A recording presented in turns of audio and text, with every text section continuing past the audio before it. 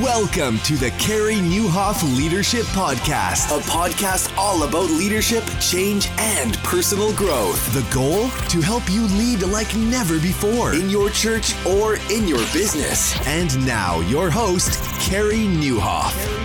Well, hey, everybody, and welcome to episode 379 of the podcast. My name's Carey Nieuwhof, and I hope our time together today helps you lead like never before. So glad you tuned in. Lysa TerKeurst is back on the podcast, and I'm going to talk about kind of an issue that's got, I think a lot of us probably owns more real estate than you imagine. We're going to talk about how to forgive what you can't forget. And I think this is a huge issue for leaders. When you think about all the hurts, all of the disappointment, all of the betrayals, all of the things you were counting on that never happened, that's what we're going to get into today. Lysa's got a brand new book on that. This episode is brought to you by Pro Media Fire. You can get an amazing website and custom graphics every single week with Pro Media Fire's new digital growth bundle.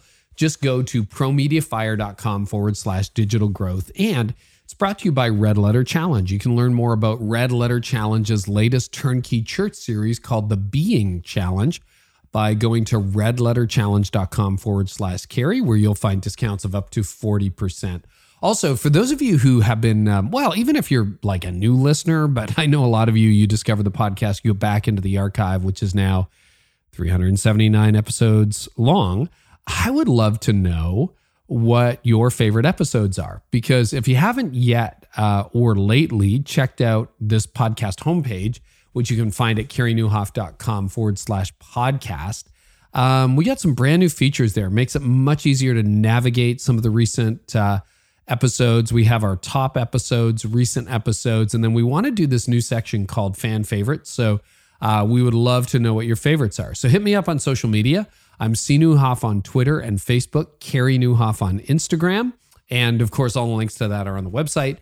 So just let me know what your favorite episode is, and then we'll be including some listener favorites as we move along. So Lysa TerKeurst is the president of Proverbs 31 Ministries, also the author of 3 New York Times bestselling titles. And between her personal social media accounts and those of Proverbs 31 Ministries, Lysa reaches more than 7.5 million followers. So I am so excited to have her on the podcast. She has been featured numerous times on Fox News, CNN Online, Focus on the Family, Today Show, and so many others. And she writes from her gray farm table and lives with her family in North Carolina. And having been to her place to take some of her training before, I can tell you she is a top-level thinker and leader as well. So I think you're going to love today's episode. Hey, have you ever landed on a website left in a few seconds? Yep, we all have. Well, this happens at your church all the time. People visit your website, it's your front door, and guess what? They're headed out in just a few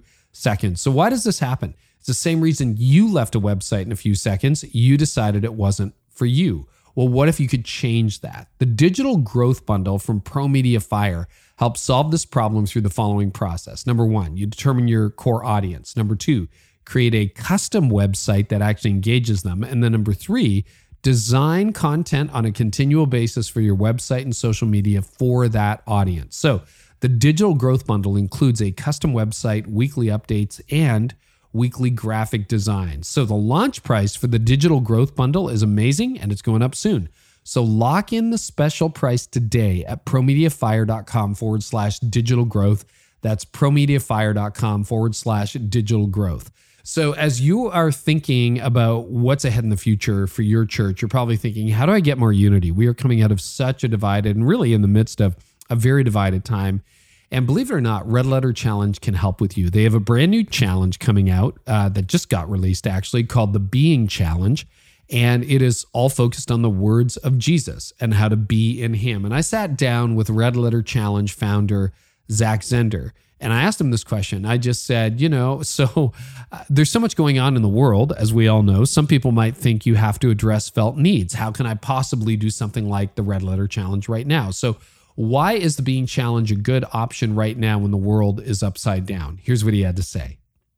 I think there's nobody greater that addresses felt needs than Jesus. And in a world filled with, I'd say, good answers, Jesus is still the best answer. And really, if our lives stem from the overflow of our hearts spiritually, if we can get our relationship with God right, right? Think of how much better if we're coming from that place, this world could be. And so the simple thing I say is the best way to follow Jesus is to follow Jesus. He's the one that is the greatest disciple maker out there. And so while it's cool to have other tools and programs and address felt needs, nobody is going to do that better than Jesus. And so let's dive back into what he said, how he lived, and learn from him. So if you're ready for a complete turnkey challenge that works whether you're meeting in person, digitally, or in a hybrid way, head on over to redletterchallenge.com/Carey and find a way to unite your church around the teachings of Jesus. You will find discounts there of 10 to 40% off. Well, I am so excited to have this conversation today. Honestly, every once in a while you have a conversation, you think, no, I think I've got this issue. And then you realize, oh, you know what? I still got some forgiveness issues. So I'm going to talk about at the end of this episode a little bit about forgiveness and leadership as well. But in the meantime, let's sit down and have a conversation with Lysa TerKeurst. Lysa, welcome back to the podcast. It's a thrill to have you. Well, thank you, Carey. It's always an honor to be with you. Yeah. So 2020 has been a year of trauma for almost everybody. And you got kind of your own trauma, and then we have all the collective trauma. But your last couple of books, you got a brand new one out called Forgiving What You Can't Forget, which I think is an incredible title. But unfortunately, it comes out of a lot of pain. You've been through so much over the last, 3 years, 4 years? For leaders who may not be familiar, can you give them a little bit of a recap of what the last few years have been like for you? Because the interview will make so much more sense when they understand where it's coming from. Yeah, thank you for asking, Carey. So back in 2016, it was going to be a big year for my family. 3 of my 5 kids were getting married. And in the early part of 2016, I found out my husband was being unfaithful. And it was very shocking, shattering, and disillusioning for me because we had, we were always aware that marriage trauma can happen, but we had done all the things that you think you should do in order to protect your marriage and to keep it in a good place. But I think, the busyness of raising 5 kids and him running a business and me running a ministry, the one thing we did not make time to do was ongoing counseling. I think we reached a place where we just thought, hey, we're good. We really got to spend a season just focusing on the kids. And so we didn't slip into full coasting autopilot mode, but we were not getting intentional counseling with the 2 of us. And so I'm not saying that that's what caused this by any means, but I just know that as I've really taken a hard look at what did we not do, that's something that I want us to do the rest of our lives now. But also, what complicated the situation was that there were some addictions involved. And so when I discovered what was happening in the midst of all of the trauma and emotion and heartbreak, I thought immediately, surely God will weave together a restoration and make this a redemption story. And I didn't want this to be happening, but once I was facing reality, it is happening, then I wanted God to use it for good. But my story was not a neat, tidy, straight line to the good that I assumed God would do. And so things got very complicated and I got very tired. And after 18 months of holding it private, it was very apparent that the story was going to come out. Unfortunately, I'm a public figure. And so I had to make the decision if it was going to come out through the rumor mill or if I needed to get ahead of it and just tell the truth. So that's what I did. And right before I did that, things imploded again. We had about 5 rounds of back and forth where I thought we were about to cross the finish line and, renew our vows and reconcile. And then things blew up again and, other hard things happened, more discoveries were made. And so it was a very long journey, a very devastating journey. And, so when I talk about hurt, I don't talk about it in neat, tidy Christian packaged up way. I don't want to make this appear easier than what it ever was. It was hard. It was very, very raw. And so for those listening, sometimes when you say we're going to do a podcast on forgiveness, immediately people are crossing their arms, rolling their eyes. And I get it, because that word means that you're bringing up the deepest pain that people have experienced often in their whole lives. So I'm not going to be the person giving advice, wagging a finger, trying to make this sound easier than it is. I'm coming at this with my own huge set of resistant statements that seemed like for a long time justified me being able to not forgive.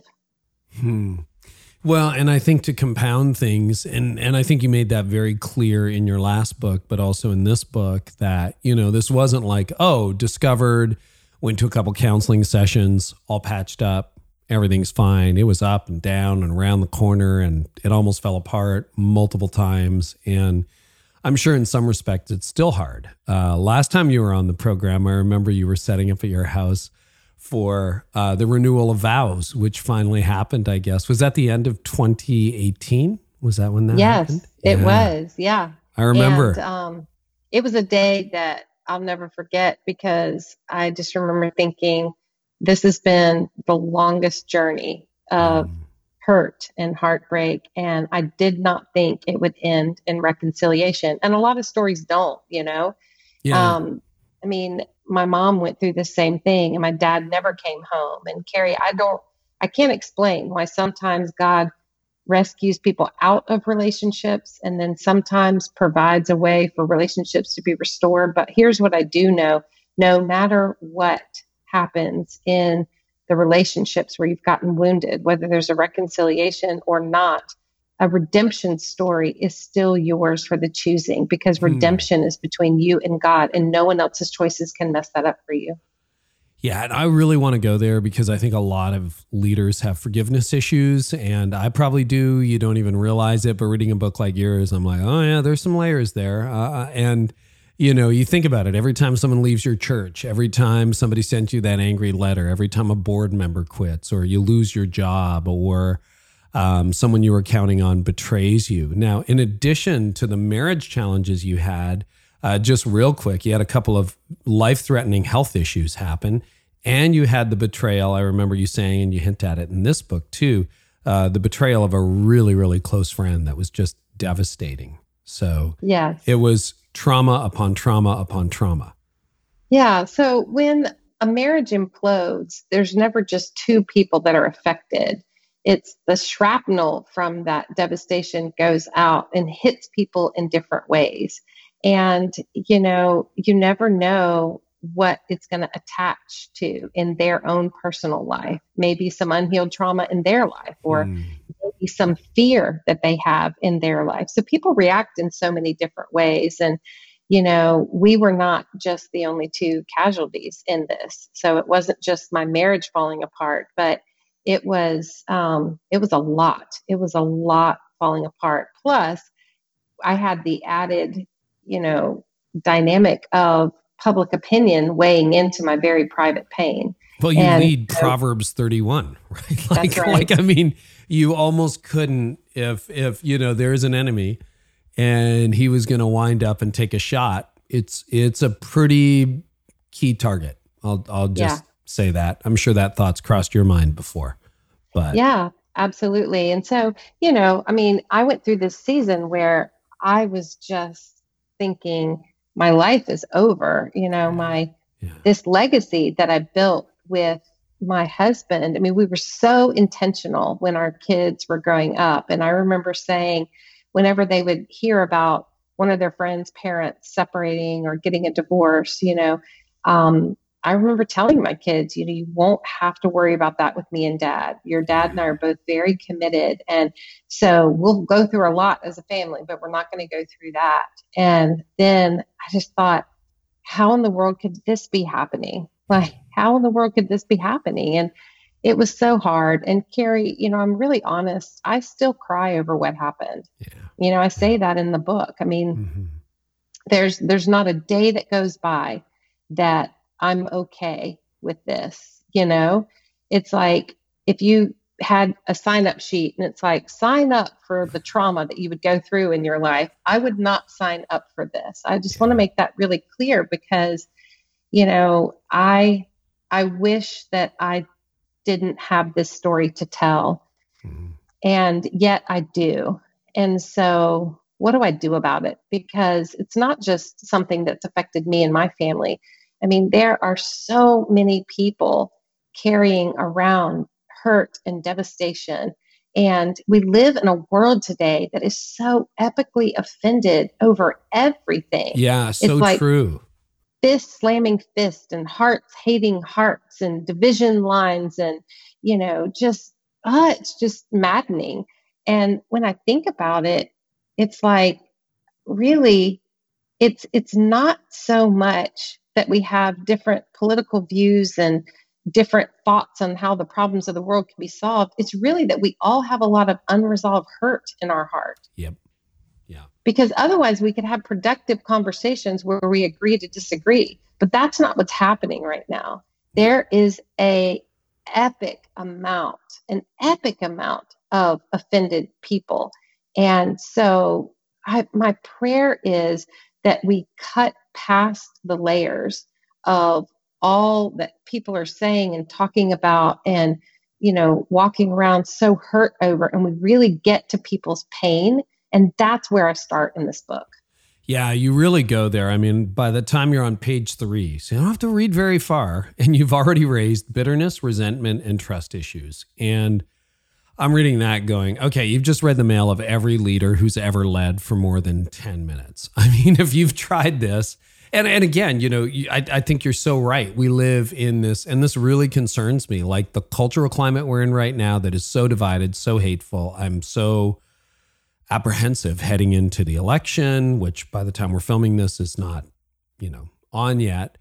And yet, you know, I've been married for 30 years. We haven't had your story, but my goodness, we have forgiveness issues in our marriage. You know, Tony has a hard time forgiving me. I have a hard time forgiving her sometimes.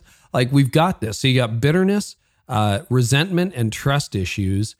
Can you explain why those factors just keep coming up? Because I'm convinced that there are so many leaders listening to this who are like, I don't know why I'm so angry. I don't know why I'm so frustrated. I don't know why I get so irritated with the staff or with my church or with my family when I get home. But I wonder if that's underneath that. Yeah. So, Carey, have you ever had one of these situations where it's like, okay, you woke up you woke up on a day and you're like feeling fantastic. The birds are singing, the sun is shining, and you're excited about your day. And then all of a sudden, wham, some kind of unexpected criticism comes your way, or some kind of unexpected betrayal comes your way, or somebody quits, or somebody, you know, says something to you or about you on social media. And it is just maddening. It's like it can hijack your emotions. And suddenly, yeah, it is hijacking sometimes. It is, totally. Right? And suddenly you go from just feeling awesome to feeling so angry and so annoyed. And you just think, how could I have gone from up here to way down here so fast? Yeah. And maybe you even find yourself getting a bit wrapped up in the anger, and maybe you even feel a bit hysterical, not as in it's funny, but as in like, I feel like I'm losing it all of a sudden. Has that ever happened to you? Oh, yeah. Yeah. And used to a lot more. But even now, my mind goes back to a podcast interview we posted a few months ago in the early days of the pandemic. And like, we just got pilloried for it. And I just remember saying, well, I want to tell that guy, or here's what I want to write. And I'm like, don't do it. But like, it was an internal battle. Yeah, totally triggered. So when that happens, I say, and my counselors really taught me this, when we find ourselves getting hysterical, it's historical. I underlined that. I'm like, I've never heard that. And it's when you're hysterical, it's historical. What do you mean by that? It's so good. So what I mean by that is, usually it's not just the pain of the present. Usually it's traveling somewhere inside our brain where our trauma experiences are stored, which is in the amygdala of the brain. So it's like we can travel and locate those memories of unhealed, unresolved hurt, that this present offense is tapping into that unresolved hurt from our past. And the two get combined together, and it's just an explosion, because it's not just the story that we're living, it's the story we're telling ourselves. Yeah. And all those places of unresolved hurt, they form scripts in our mind of our judgments of the world. Like, well, people are just so rude, or nobody ever does what they say they're going to do, or, I bet that guy is just jealous, or, whatever it is. Like, we form all these scripts in our head, and it just ratchets up our emotions. So that's why the Bible makes it so clear that we've got to get to a place where we are dealing with the unhealed hurt in our heart. Carey, when hurt sits unattended in the human heart too long, it turns into all kinds of versions of hate. That's where we get bitterness and simmering resentments and grudges and frustrations, and all of it ratchets up our emotions so quickly when the present person taps into that unhealed pain from our past, and it gets combined, and we have an out of proportion reaction to the offense at hand. That is, we could just finish right here. Like, there you go. Price of admission paid back many times over. That is such a good thing to figure out. And you mentioned it numerous times throughout the book, and it's a great book. I would strongly recommend. That's going to be my go-to forgiveness book when people ask, because you get those questions. It's like, well, what's a good book on forgiveness? Well, I've got Lewis Smedes wrote a really good one a number of years ago, but this one is quickly my go-to. So you've been going to see a counselor for a long time. So you've been unpacking this, but it's kind of like layers, right? It's not like you have 5 counseling appointments. It's like, oh, all my past is like completely resolved. Is this an ongoing process for leaders? Because guys don't do that as well. I'm just going to make some I do not do that particularly well. It's like I go for a tune-up, then I'm fine, and then I don't know why I'm mad anymore. Well, thank you for saying what you said about the book, Carey. That's so sweet. And I don't take it lightly. So thank you for that. With saying that you'll make this the go-to book for forgiveness. That's a blessing to my heart. It's so good. So in the middle of the book, I have these 3 chapters that really help people do this, because I know some people, either you are too nervous to go to counseling, or you've tried it before and it wasn't a good fit, or you're too busy, or you feel like as a leader, it's like, I don't know, they might recognize me, they might know me, so there's a lot of even resistance to going to see counselors. I'm a big fan of going to see a counselor. Yeah. So, but my hope is that maybe this book, for those who aren't seeing a counselor, will be a good first step. And then maybe once they take the step and go through some of the exercises in the book, then it'll show them like, oh, wow, maybe I need to continue this journey and go to see a counselor. But in the middle of the book, I have 3 strategic chapters that really can help you deal with some of the unresolved hurts from your past. One that is called collecting the dots. Yeah. The next one is connecting the dots. And then the third one is correcting the dots. Because like I said before, we all have a story that we're living, and then we have the story that we tell ourselves. And we've got to make sure the story we tell ourselves lines up with not only the truth, but the most healed version of who we are. Have you ever heard someone say, I'm just trying to be true to myself? Mm-hmm. And it's like, yeah, I really get that, but we have to make sure that we're being true to the most healed, healthy, whole, and holy version of ourselves. Because if I'm true to my most unhealed self, it can really take me to some bad places. Yep. No, and that's so good. I mean, I was reading through that thinking, well, first of all, brilliant, collecting, connecting, and correcting the dots. But like, that's a whole series right there. That could be a book in and of itself. It was just so helpful. And collecting is about your past. Connecting is like, how do all these things shape who I am? And correcting is like, how do I bring that out in light of God's truth? It was a very helpful filter. So there's a lot of advice circulating on forgiveness out there. What's some of the worst, like churchy advice or just cultural advice on forgiveness that you've heard? Well, the title points to one of them. So I did a bunch of focus groups, and one of the number one things people would say is, well, the Bible says forgive and forget. And if I can't forget, then I can't forgive. And it's like, okay, well, actually, the Bible doesn't say that. And, I had to do about 1,000 hours of theological study for this message, Carey, because I had so many misunderstandings about forgiveness. And I really wanted to know, what does the Bible actually say? And what does it not say about forgiveness? The Bible does say that God forgives us of our sins and casts them to the depths of the sea and remembers them no more. But the Bible never says people have to forget in order to forgive. Forgive and forget is not a biblical principle. And as a matter of fact, the Bible kind of teaches the opposite is, when we remember what's happened to us, use it as a testimony. And Revelation teaches us that the enemy is defeated by the blood of the Lamb and the word of our testimony. So to me, that says, don't forget, just make sure that when you're telling your story, instead of recounting all the proof of how people have hurt you, you're telling a healed testimony when you've traded your proof for perspective. And you're much less focused. You're not focused on what happened. You're much more focused on the wisdom and the life lessons and the perspective that you gained from it that can help other people.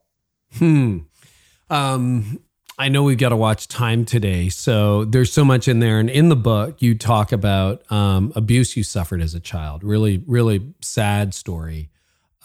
Some sexual abuse and other abuse that you suffered as a child. That was part of the collecting the dots, right? Just trying to figure out, why am I this way? Why do I react the way I react? Why do I feel the way I feel? That's an unexplored journey for a lot of people, isn't it? To sort of look back. And I know for me, everybody's story is different, but there were moments at school, there were moments at home where I'm like, oh, that shaped who I was. Yeah, and sometimes it's the really traumatic things like abuse or sexual abuse. And then other times it's like a moment in time that almost gets burned into our brain that shifts the way we see ourselves and shifts the way we see the world and shifts the way we think about other people. And, those little perspective shifts can affect us so much that at first it starts as like an incident, and then it becomes a perspective, and then it becomes a belief, and then it becomes not only a belief about ourselves, others, and God, but it becomes like this whole way of operating that we carry with ourselves. Like it becomes our processing system. What was one of those for you? One of those like little beliefs that just shaped you? So, okay, this is a great story. And I actually didn't get to write about this in the book. So you're going to get some scoop. Nobody else is getting. Here comes the scoop, guys. Here comes the scoop. So I did this activity with my counselor. It's called the trauma egg. I don't know if you've ever seen this, but it's where you get a big piece of white poster board and you divide you draw an egg on it. Okay. Like a big egg-shaped circle. And then you divide that up into little compartments. And every compartment, you draw a stick figure picture of a time that you remember from your earliest memory in childhood all the way to present day. And it's any time that you've been abused physically, emotionally, or sexually, or you've been hurt, betrayed, abandoned, or, rejected in some way.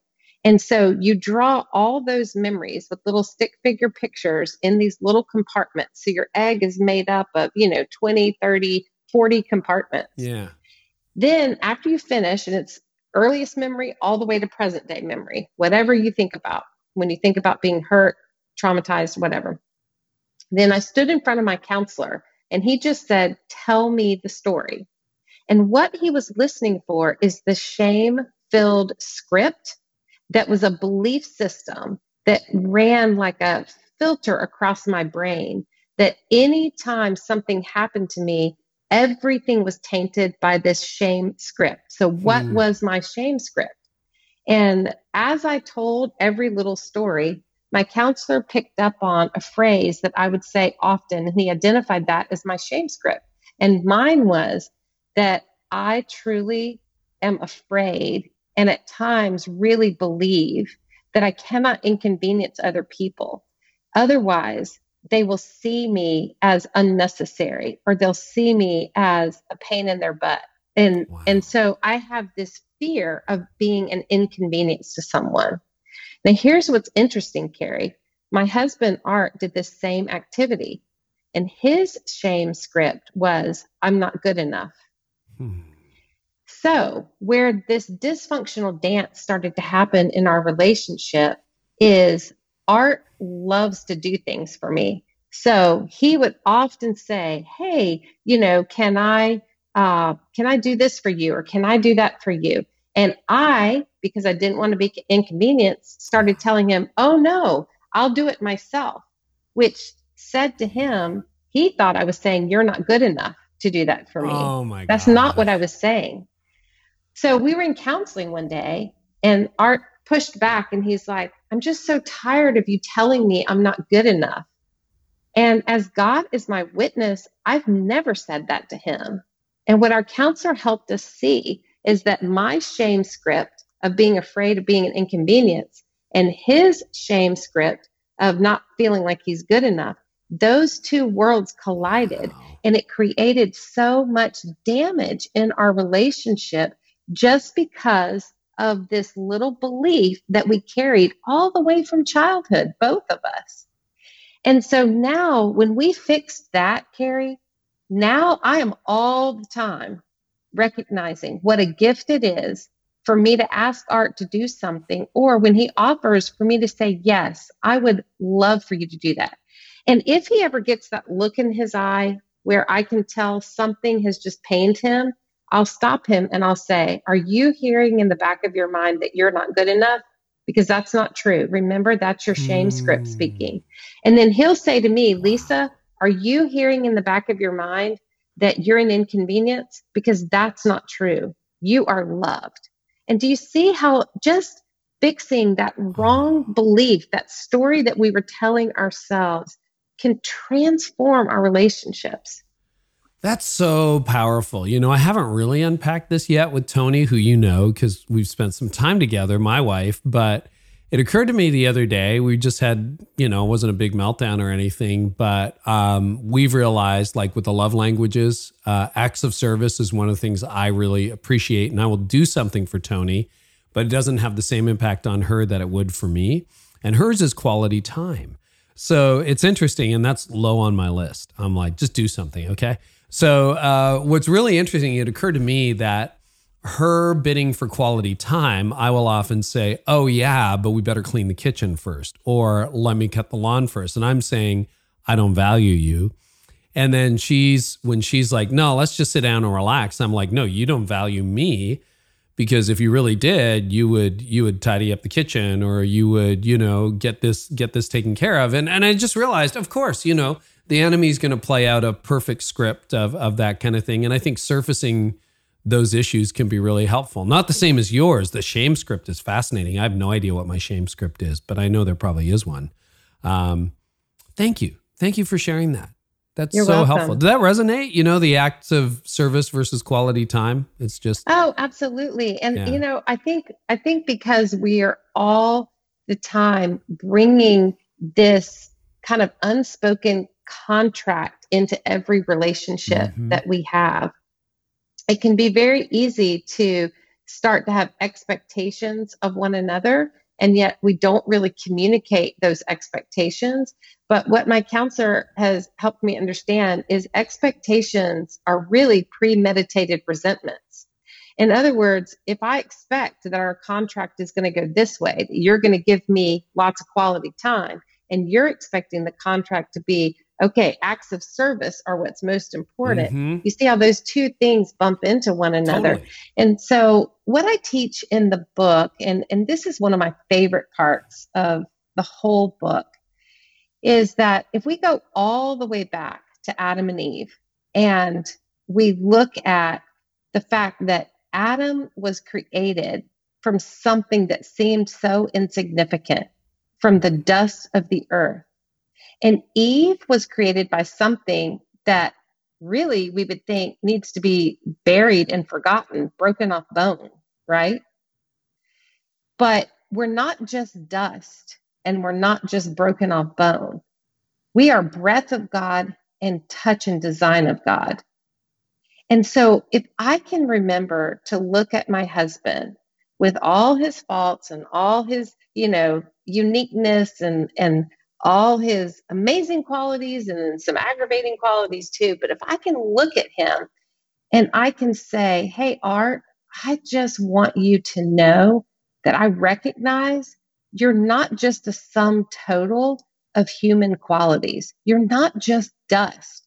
You are breath of God, intentionally created by God to represent the goodness and the glory of God and to spread that throughout all of the world. And so, yes, babe, you've had a bad day. And yes, you shouldn't have said that to me. Or, yeah, that probably wasn't the best decision to make. But I want you to know I see beyond all of that. And I know you're more than a sum total of your actions and reactions.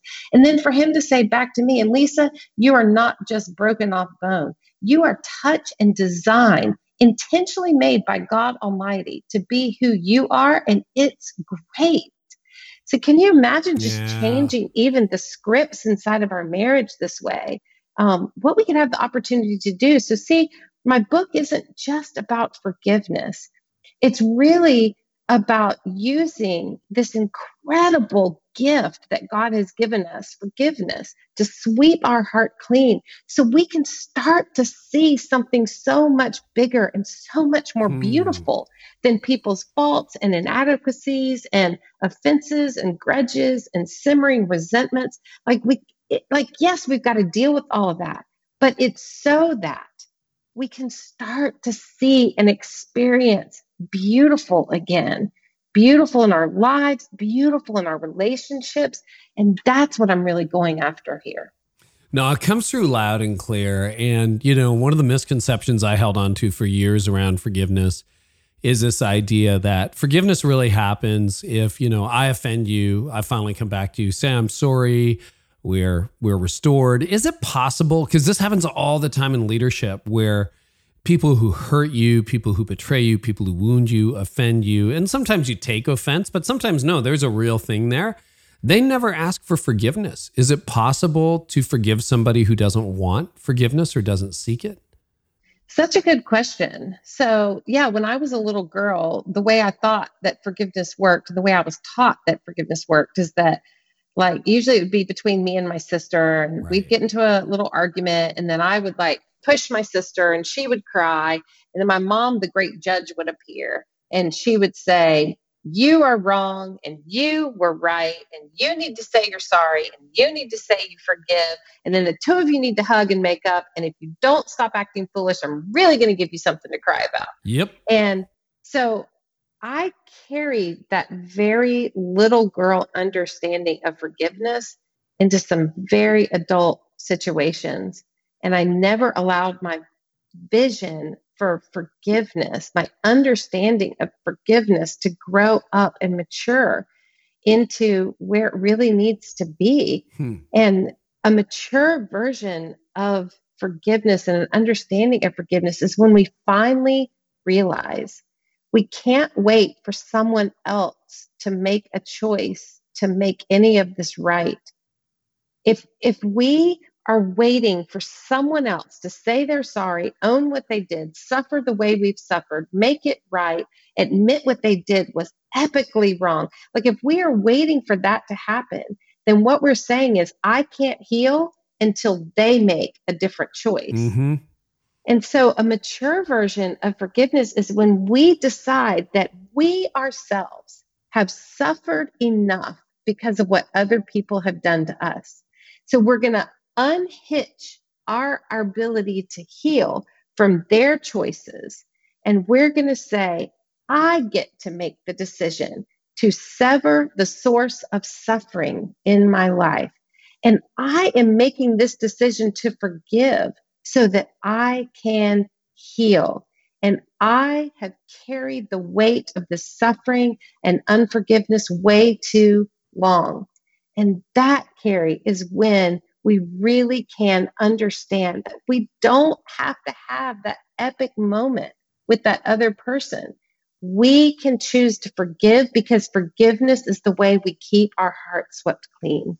See, that's so liberating. And I like the phrasing of it, mature. Because I mean, in the most extreme case, somebody that maybe you still haven't forgiven is dead. Like they're never going to come back, right? Like they died a few years ago, or they're not a safe person. Like we'll talk about boundaries hopefully before we're done, but you shouldn't approach them. Or they're not repentant, or they're unaware, or they've lost their mental capacity to really have a conversation with you about it, And or they don't care, Or they don't care, right? Yeah, let's just be really honest. They're just indifferent. It's like, whatever.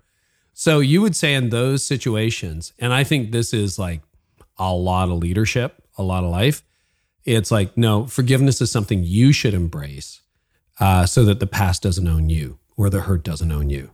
That's right. And, Carey, I always encourage people too who have been deeply hurt by another person. You don't have to start with forgiveness. That's a really hard place to start. So instead, let's start with your pain.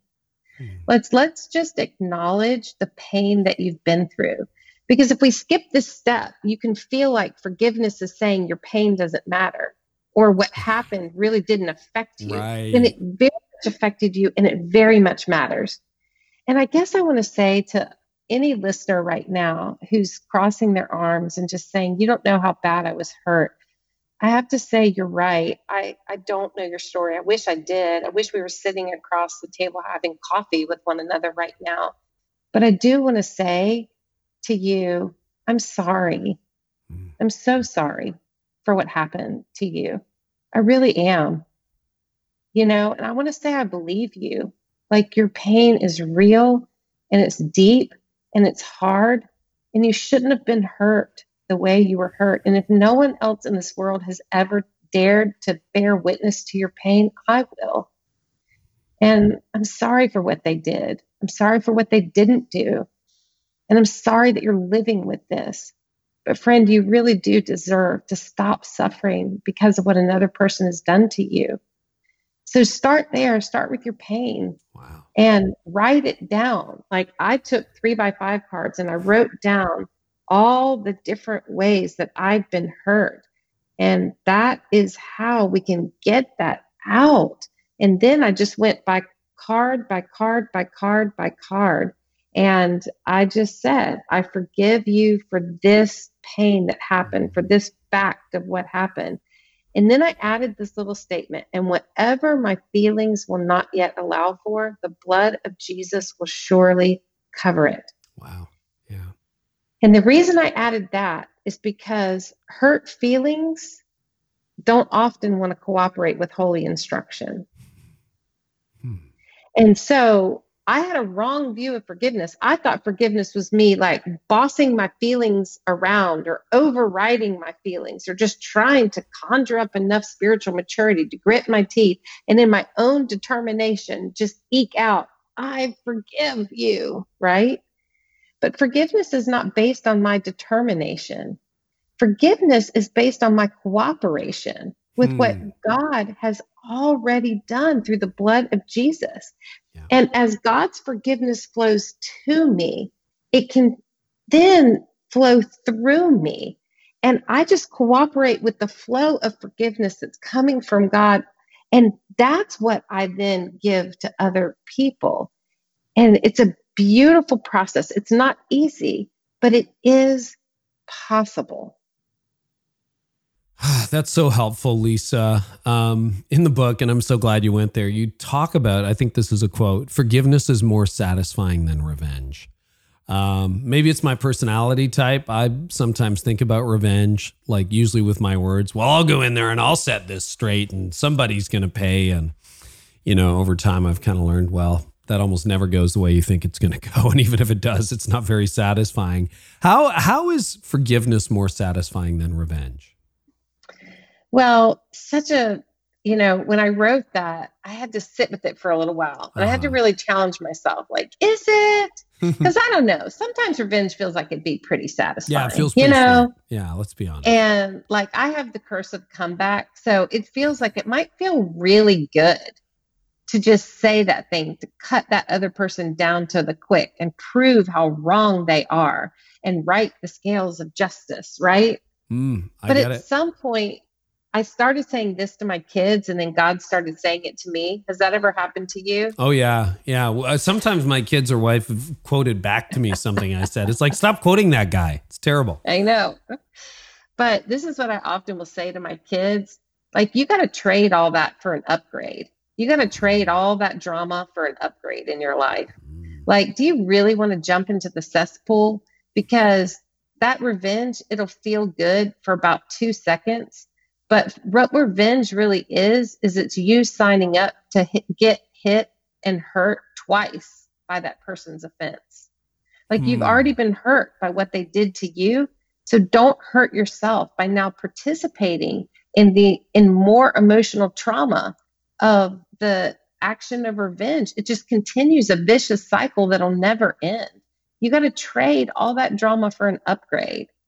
And Carey, let me ask you something. Yeah. So when you sin, now I'm not saying you have to confess, but let's say you do something wrong, you sin, you hurt somebody. Do you ever find that the consequences for that sin are sort of already built in?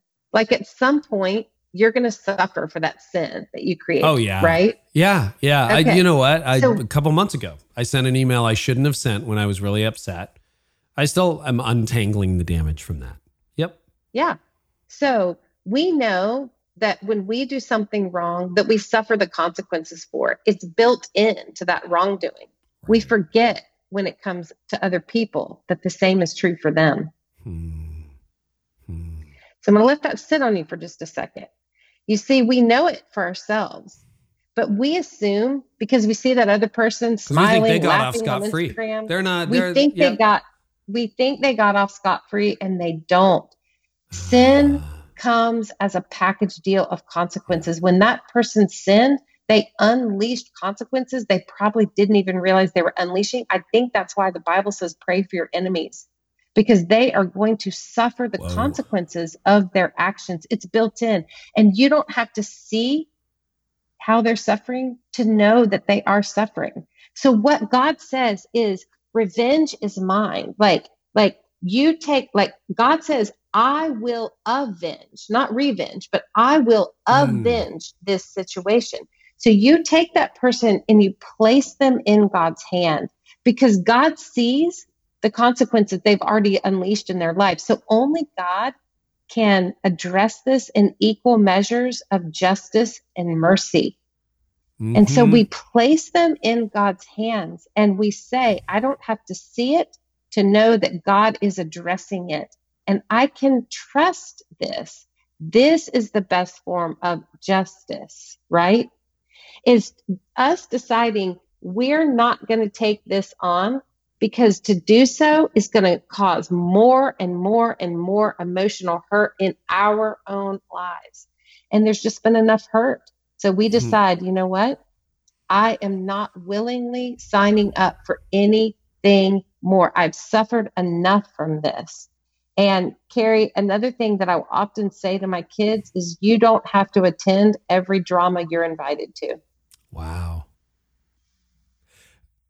Your 1,000 hours of study really showing off. I mean, this is incredibly deep and really, really helpful and penetrating. Not only a reread, but also a re-listen. So this is good because I'm thinking about one person in particular. I'm pretty good at forgiving, I think. But there's one in particular, and I'm like, yeah, I've suffered way more than he has in all the drama I play out in my mind. Not in real life, but this is so good. Let's talk about boundaries before we wrap up, because you've got a whole section on boundaries in the book. So this doesn't mean, and you're very good at pointing this out, that we're all just hugs, reconciliation. Like forgiveness is very different than reconciliation. It's very different than restoration. And you may have to have some boundaries in place, or you will have to with certain individuals. Can you just touch on that? Yeah. So first of all, I want to say, let's talk about what a boundary is and what it is not. Sure. So a boundary is not meant to shove the other person away. It's meant to hold us together, like holding me together. And so I know how I want to act and react, but sometimes people trigger me or push my buttons to the point where I'm not able to hold it together. So my boundaries help hold me together, right? Oh, that's a fresh take. That's good. Yeah. And also, a boundary is not meant to control or manipulate another person, but that is often what somebody who you try to draw a boundary with, they'll often say, you're trying to control me, you're trying to manipulate me, or you're being so unforgiving. So we have to make sure that we understand that's not what's happening here. It's often the people who resist having a boundary put into a relationship the most that truly need that boundary. You know what I'm saying? Yeah. So it's often the people that need boundaries the most that refuse to cooperate with them, you know? And so I think that's an important point too. So if you have somebody saying, like, if you put up a boundary, and let's just give an example of what is a boundary. Okay, so a boundary to hold me together. One of the boundaries that I had to do with my kids is I had to say, I can have conversations with you all day long. Like, I am happy to talk with you all day long. But at 9 p.m., I am no longer willing to engage in conversation, because this is not good theology, but it's absolutely true for me. The Holy Spirit leaves my body at 9 p.m. every night. Okay. So enter in at your own risk. And I just know, in other words, I know that's not theologically sound, but what I'm saying to them is, like, I know I cannot bring my best self into a conversation past 9 p.m. So my boundary is, in order for me to hold myself together, my boundary is that I am happy to have conversations. I want to have conversations, but they need to start so that they can end by 9 p.m. because after that, I'm no good. And I've made that decision for myself. I'm not trying to push you away. I'm not trying to control you or manipulate you. I'm telling you how I need to function and operate at my best. And that's what I need, right? And so that's an example of a boundary. Another example of a boundary is maybe you have somebody in your life, every time you get on the phone, they want to bash other people. Yep. So you can establish a boundary. Like, you don't have to be victim to their chaos, right? You can establish a boundary and just say, hey, Carey, I really enjoy talking to you, but I have to say, I've established for myself, I am no longer willing to participate in conversations that, bash other people. And so if that is what you start doing on the phone call, I'm going to have to say, hey, Carey, I think you need to reserve this conversation for someone else, or better yet, in your prayer time. But I can't participate in this because it's just something I've decided for myself I'm not willing to do. Then you have the right, Carey, to decide if you're willing to continue in the conversation with me, to respect my boundary or not. But if you don't, then I'm going to have to put another boundary up. You see what I'm saying? Man, that's so healthy. Yeah. And I think people get very paralyzed in relationships thinking, I just have to go along with whatever the other person lays down. And I'm like, no, you don't. No, you don't. You are responsible for you. And so no one else is going to be able to take care of you as best as you are. So you've got to do some self-care, some soul care here of determining what is and is not acceptable to you, what is and is not permitted with you, what is and is not healthy for you. And you get to make that decision. And I know it's a lot easier to talk about than it is to actually live it out in everyday life. But once you start to understand, it's actually a gift to the relationship. It's not a detriment to the relationship. I think you'll start to feel a lot safer in your relationship. Well, and often that other person, if they're relatively healthy, picks up on those clues and goes, maybe I should throw people under the bus a little bit less. And I've seen that dynamic play out as well. Okay. I got to ask you this because you have a lot of content creators. So final question, this could be a 3-hour episode. It's so good. But final question, because we all have to do this. And you have done it masterfully in your books, but the last two in particular, and this one I feel even another layer of rawness and vulnerability there. But how do you write about your pain in the middle of your pain? Whew, good question, Carey. I think for me, I'm always trying to make sure that I've allowed enough healing to happen so that I'm not just putting my pain on paper for the sake of writing another book.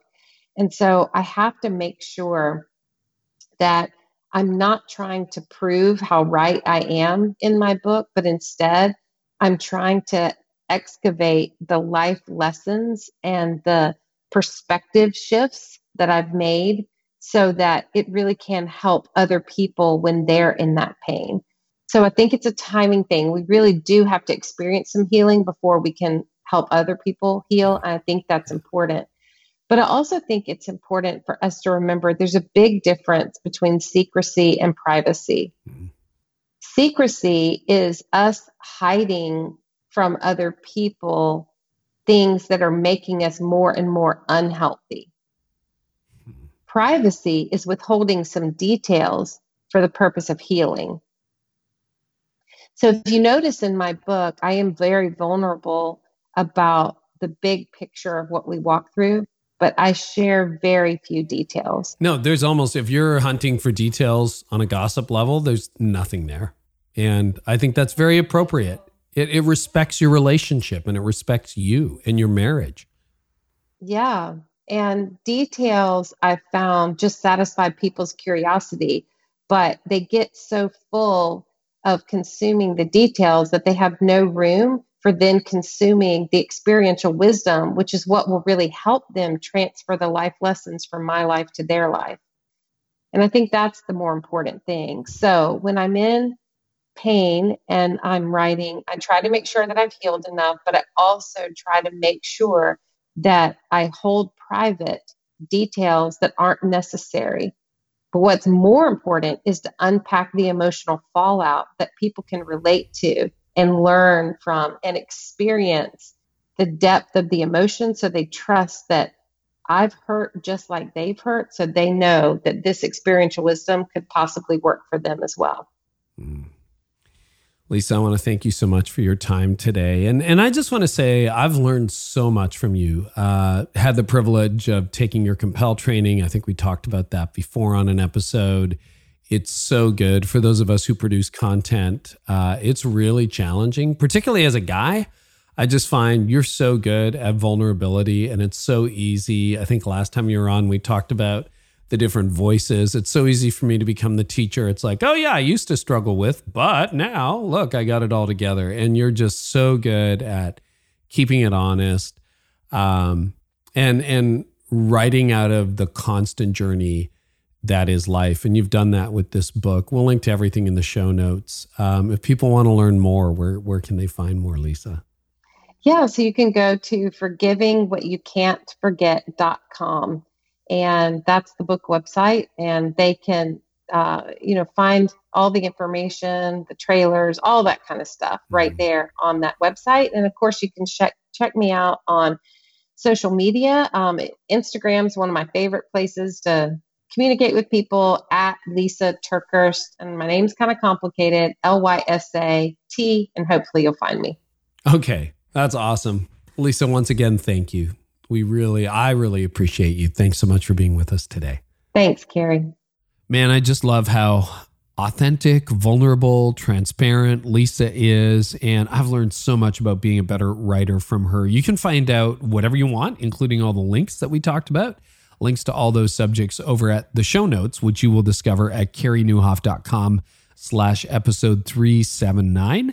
And so happy to provide that for you. It also has transcripts and all that is for you waiting there. And thousands of leaders check out the show notes. So make sure you check that out. We're also on YouTube these days. So if you prefer to watch rather than listen, You can find my channel over on YouTube as well. So we got a fresh episode coming up next time, and I'm so excited to have Beth Moore on. So this is this blows my mind, but every once in a while you meet a leader like Beth and you find out she's actually a listener, which I was so humbled and excited to hear about. And so of course we had to get her on. And Beth explains how she stayed engaged on social media despite the controversies and the challenges she gets, how she handles her critics. And we went all over the place with it. Here's an excerpt. I could not live with thinking that a 25-year-old would have looked to me and watched me be easily run off and bullied. I have a responsibility to her. Yeah. And there were some days, it's been a long time since I've been here, but there were some days that I think, oh my goodness, the last thing on earth I want to do is open up social media. Because it was just constant. It was constant, hundreds and hundreds. Oh, I was called everything you could imagine. But I would think, no, every day I thought, I'm getting on. If all I've got to say is, man, that was a great breakfast taco, I'm not going to get on there today if it is the last thing I do, because there might be some young woman. I'm so excited to have Beth Moore join me next time.